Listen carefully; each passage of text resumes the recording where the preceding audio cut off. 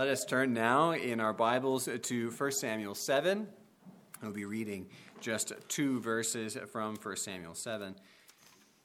As we have gone through a great, the whole of the ark narrative, we are now coming out to the other side of it. In 1 Samuel chapter 7, we'll be reading verses 3 and 4. This is God's word. Please give it your full attention. 1 Samuel 7, starting in verse 3.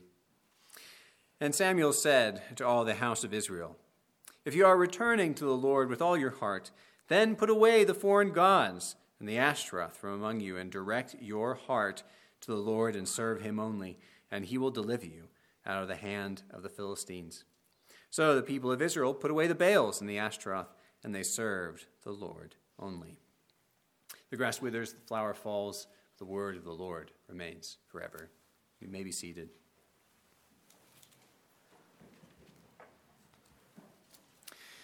We have indeed been through the ark narrative. It's a great section here in 1 Samuel where the ark went into captivity, into the Philistine land, and there came back to Israel.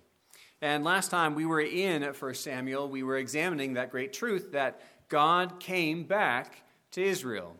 He was not prompted by Israel to do so, and Israel did not go into the Philistine land to bring the ark back, which is the object of which signaled God's presence in Israel. And so today we are continuing in that same vein, that God came back. It continues to be relevant to our discussion here as we examine only 2 verses, which is unusual perhaps from what we have been doing in 1 Samuel up until now, to look upon the repentance of Israel. We see in our text Israel's response, in fact, to God's justice and God's mercy. God had been merciful to come back to Israel at all, but now that the ark was indeed back, Israel had been judged because they started to cozy up to the ark in a different manner than before, and were judged for it. We saw this in chapter 6 of 1 Samuel. That is, although God had come back, the relationship between God and Israel had not changed. There was not a new, more lax, less righteous relationship. No, it was the old relationship, the original covenant relationship that we have of new hearts living holy lives before a holy God in the same way that Moses had set down in the 10 Commandments. Moses had said that Israel was to keep the Ark of the Covenant in the most holy place, and that it was not to be seen just by anybody in Israel as if it were a common museum piece, and that the Levites were to keep the Ark of the Covenant to the place which God would choose to settle his name. Now that Shiloh, which was where the ark was before, had been destroyed in God's judgment, there had to be a new place, a place of worship where the ark would settle, and Israel would come to worship God. Although the ark was sent, as we already saw in the last passage, to Kiryat Jearim, this was only a stopgap, as it would eventually settle, of course, in Jerusalem some decades later. God had been just, is the point, to judge Israel's chummy demeanor towards the ark, which again represented his holy presence. But God had also been merciful to come back to Israel at all, as we have seen. We've noted many times before that it was not Israel that brought the ark back, but God came back by himself. And that fact continues to be relevant in our text. Israel doesn't repent of their sinful actions toward God in this passage until God comes back and audibly calls all of Israel to repent. For the Hebrew word here used for turn or return, as it is in our English Bibles, is the Hebrew word used for repent, as we saw in the book of Ruth, in fact. Now, certainly, Israel lamented after the Lord in verse 2, so that there's something happening in Israel before this call. But this was also as a result of God's work. God started a work in Israel which resulted in lamenting. Why are they lamenting? because Israel does not know how to proceed anymore. They had already tried manipulations, and now they tried what they thought were good works in chapter 6.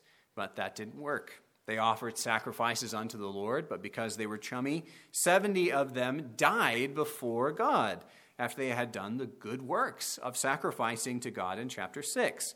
God cannot let sin, and this is the point, simply be swept underneath the rug, even with good works. There must be repentance. Good works by evil people do not restore relationships. It would be like after a man had cheated against his wife, instead of repenting and asking for forgiveness, he brought her flowers and expected that the relationship would be restored by that act of good works. Israel was buying God flowers here, but he required repentance. And far more than this, God wanted Israel's heart, not merely their repentance. It does not do to simply ignore what is going on or to ignore the past wrongs of someone else and to do what is right simply. These Israelites thought that if they offered sacrifices to God, if they did right things in reference to him, then they would be forgiven. Brothers and sisters, to do that to God, to not seek forgiveness and merely to cover over with good works is manipulation again. They seek to manipulate God so that they don't have to repent. This is no different than dropping $20 into the offering plate after a night of drunken Saturday excess. Does God turn a blind eye to bad things if we do good things? Does God accept idolatry if you only do what is right before him sometimes, like coming to church? Heaven forbid.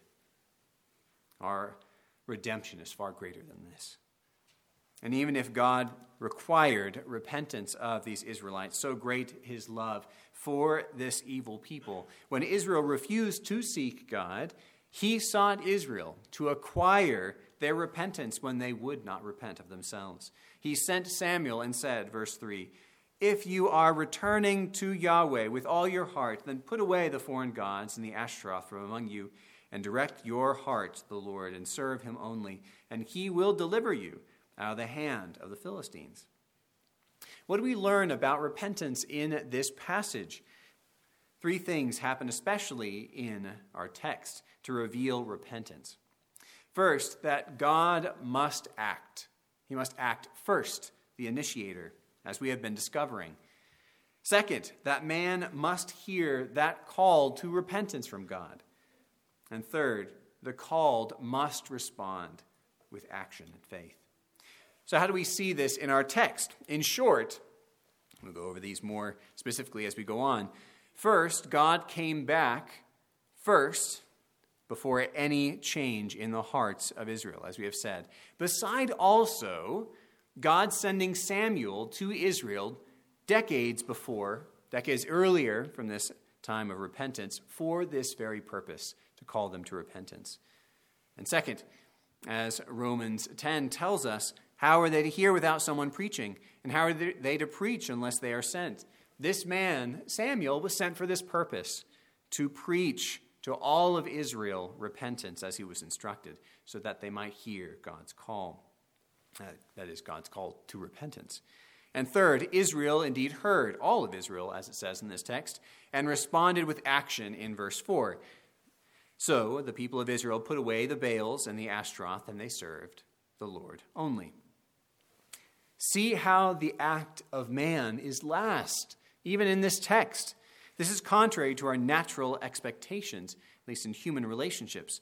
In our worldly expectations, the sinned against person is under no obligation to act to restore the relationship because he's been sinned against. The other person must come, so says the world. Wrong, if we are to take the example of our very own God. In non-Christian circles, this might be okay to wait until the sinner has repented to take away our vengeance. But according to God's own actions, this is incorrect. God, the offended party, acted for mercy for the other person and returned to Israel. Now, Israel still needed to repent, and repentance is necessary for relationships to be restored. I'm not saying that repentance is taken away by the action of the other person.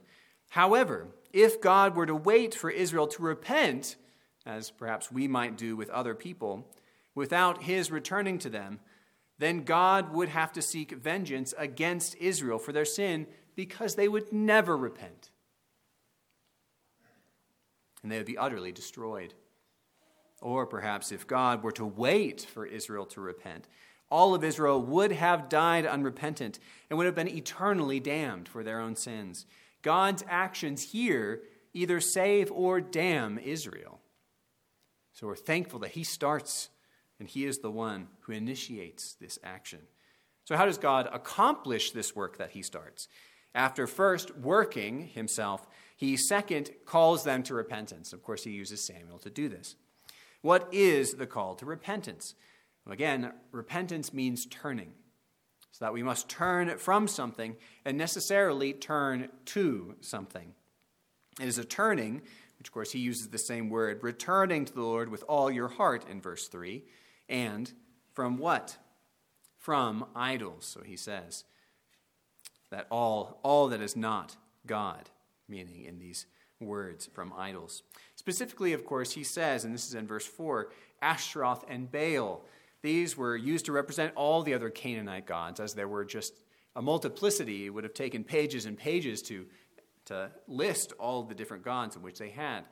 God didn't just require the putting away, this is interesting to me, of the idols of their enemies, the Philistines, but of every single thing in all creation that rivals God for us. That is, unless the Israelites entirely turn away from every supposed deity besides God, according to God, that is not repentance.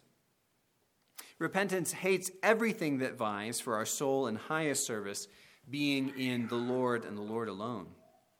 This can be a turning from what is at least essentially evil unto God, like turning from service to our own sexual desire unto God, or turning from worshiping Allah to Yahweh. But we can also repent by turning from what is essentially good, what God has made good, but we have made bad, by putting them in the place of God.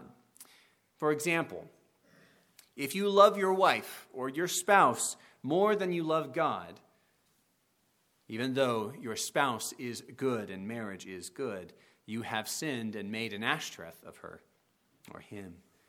What does this look like? If we say to ourselves, I could not live without him or her, in a more than sentimental sense, then you have not turned away from your idols, but made another before you in your own wife. Love your wives with abandon. Love your husbands with abandon. But the only thing you cannot do is be making them idols and without God. As God, the God of your life, is the God of life, if we were to make anything else an idol, then we would bring death upon ourselves. God may call you to be without your spouse, in other words, but he will never call you to be without God. The potential idols for the human heart are indeed near infinite, so I can only give you this one example for now. But as many objects of the human eye or human mind, there are idols. Why is this? Because we are religious by our very nature. We are worshipers by our very nature. We want to worship, and in fact, always worship. Go to any Taylor Swift concert, and you will understand what I am saying by worshiping. People cannot help but worship. It is in our nature. People cannot help but always have something, even if not themselves, in the slot which is to be worshipped and served. For Scripture and for everyone in the whole of the world. In truth, there are only two options. You worship God, or you worship the creature, or the created thing. The principle that is at work here is that there is no third option. We have faith in one thing and repent only to faith in another. We have faith in creaturely things, or we have faith in the Creator. When we repent, we change the object of our faith. And that is why there is very little difference between repentance and faith, in fact. Both are actions only men can do, which is why Israel is called by God to do them here. And both are actions which entail one another. Repentance and faith are, just as the saying goes, two sides of the same coin. So when you see repentance, you ought to look for faith. When you look for faith, you ought to look for repentance. And what, after repentance, are we fixing our faith upon? In this passage, it is fixing our faith upon Yahweh. In faith, knowing that he is merciful. And not only upon Yahweh simply, as if it were an easy thing to do, like the Muslims do when they turn towards Mecca. This is a turning of the whole man, the whole heart, completely towards God in every act and intention of our lives. God says in verse 3, "Return to the Lord with all your heart. Fix your heart on the Lord and serve him only." There is no such thing as cheap repentance to God. Repentance is the whole of life in every aspect. A wholehearted repentance means a whole-souled hatred of what God hates and a whole-souled love of what God loves. Israel was lamenting so that we can discern that God was working in their hearts to make them hate their sins of which they loved before and to put away all the foreign gods in trust and earnestness of heart.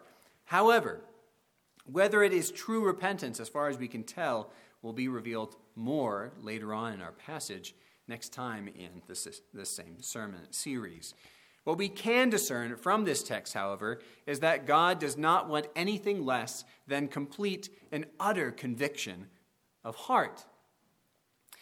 He has gone to great lengths in 1 Samuel to secure this conviction of heart in the whole of Israel. He does not want merely knowledge. He does not want mere ceremony or sacrifice. God wants Israel's heart to be convicted of sin and convinced of the truth, not merely because sin is dangerous, but to hate it because it is evil. And God wants Israel to be convinced of the truth of God's word rationally and utterly because of the demonstrations that he has given, not merely to run from the danger of God's justice because it is right, true, good, and holy. Do we follow God because it is right? Have we been worked upon by the Holy Spirit in this manner? Are we running from God simply because there is pain involved, because he is just? Do we follow God because he is ultimate rationality, because he is true? Or do we follow God for convenience, to run from pain? If you have turned toward God for mere convenience, then you have been lied to. Your repentance is cheap, and there is no cheap repentance. Repentance is only of the whole soul, for the whole of life. But we must not end here. Israel turned toward God for a specific purpose. Why did they do that? Not only because they knew God to be true, not only because they knew God to be just, but because they knew God to be merciful. And he extended that mercy to them. And God would save them mercifully from their enemies. This is our relationship to Christ, in fact. We repent to be saved in him, as he calls us to do in the Gospels. And it is only because we apprehend that there is mercy in Christ that we come, that he accomplished, that he did before we could ever repent, just as God does here. God is our Savior in this our passage to Israel and in the New Testament, as we read in Acts 11 as well, that he works repentance in us and continues to do so. Yes, he requires repentance of those who are to be saved, but notice that he is their Savior before and after their repentance, even in this passage. He does everything necessary to secure their repentance. He, in theological terms, regenerates Israel that they might repent. The basis for our entire passage is the favor of God upon Israel. God came back. He did not have to come back, but he came back because of his favor and love for Israel. And this is why we repent. Before faith in his elect was created, before repentance in his elect was created, and for the duration of their whole life, the favor of God was given to them. God's love does not waver with time. His love, not our actions, are the basis for our repentance. His love and not our actions are the basis for repentance. Israel was moved to repentance because they were certain that God was merciful, even as he is just. But God is only both merciful and just in Christ alone. That is, this passage depends upon Christ Jesus and his work. God can only be just and the justifier of the ungodly Israelite and Gentile in Christ. God is only both just and merciful in Christ. Christ called everyone to meet him in repentance. But he called them to repent because he extended mercy to them by his own body and blood. Repentance is not to secure mercy, in other words, as if it were our own work. Even Israel in our own text repents because God has already been merciful. We do not repent to secure mercy. We repent because God is merciful. How could God forgive their sins? How could he be so unjust and as to do audacious sins as Israel could do audacious sins in Phinehas and Hophni? How could God let them off the hook? Because he didn't let them off the hook. He lets no sinner off the hook. It was simply hooked upon Christ on the cross. The only way in this text we can call God just is by the work of his Son.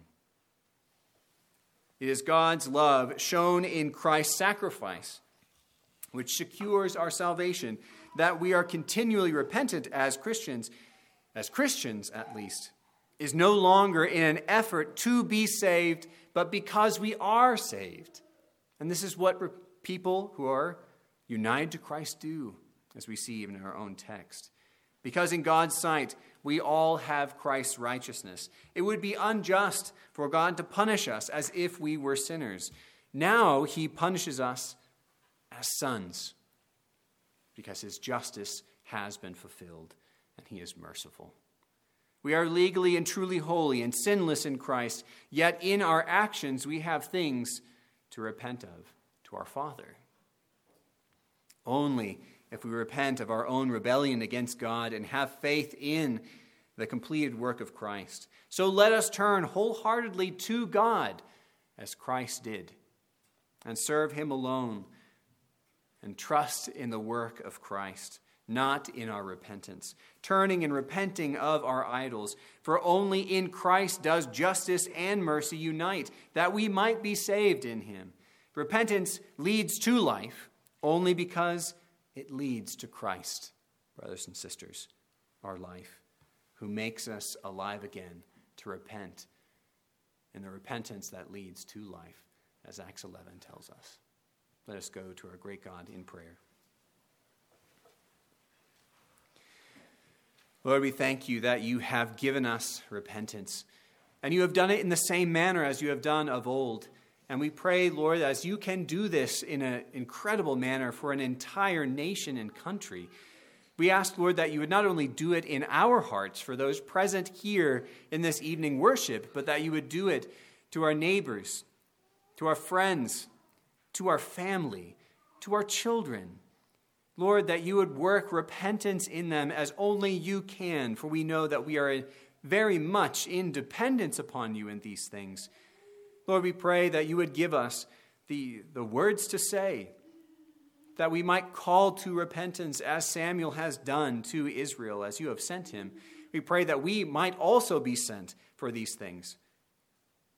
We ask, Lord, that we would trust in you in these things, not thinking that it is merely our words which does this, although we pray our words would be truthful and they would be scriptural. But Lord, that you would make us bold, knowing that it is you who do these things and not our words. But we pray that it would be from your word, for you work through your word. And Lord, for those who have in action and in life trusted upon you in repentance, have turned from their idols and continually are turning from their idols unto Christ, we pray that you would give us power and you would give us ability, as you can only do so for those who are in Christ. We ask, Lord, that you would make us to hate our sin and to love righteousness and to love Christ. And as Israel rejoiced truthfully that you came back, that we would rejoice that we are even in your presence morning and evening on your Lord's Day, and that we might worship you for our entire lives. We thank you for this, Lord. May you be glorified in us, we pray. In the name of your Son, Jesus Christ. Amen.